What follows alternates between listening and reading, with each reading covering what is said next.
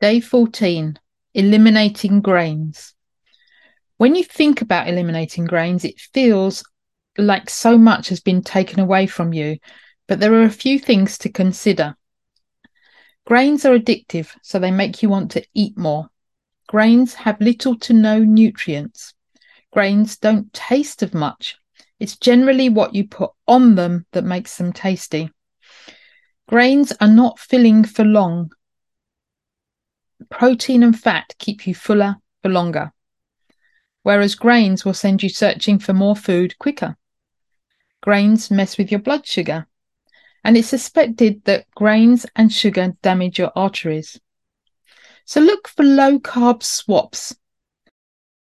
Cauliflower rice instead of rice, pizza bases made from cauliflower, almond flour, or meat, spiralized zucchini or courgette or finely chopped cabbage as a base for a pasta, shirataki noodles, cakes, cookies, biscuits, and breads can be made from lower carb flours like almond flour and coconut flour.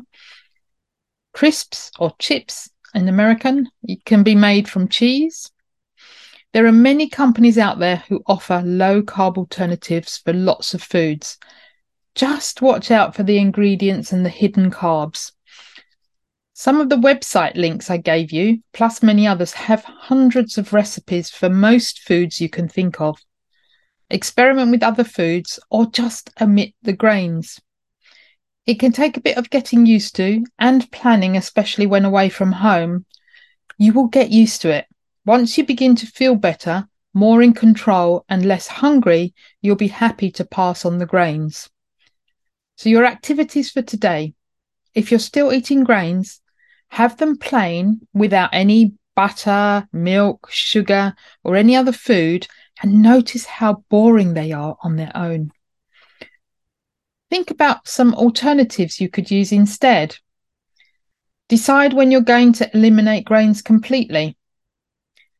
Ask in the Facebook group or on the WhatsApp group for any suggestions if you need some inspiration of swaps. Take a look at the Primal Swap sheet.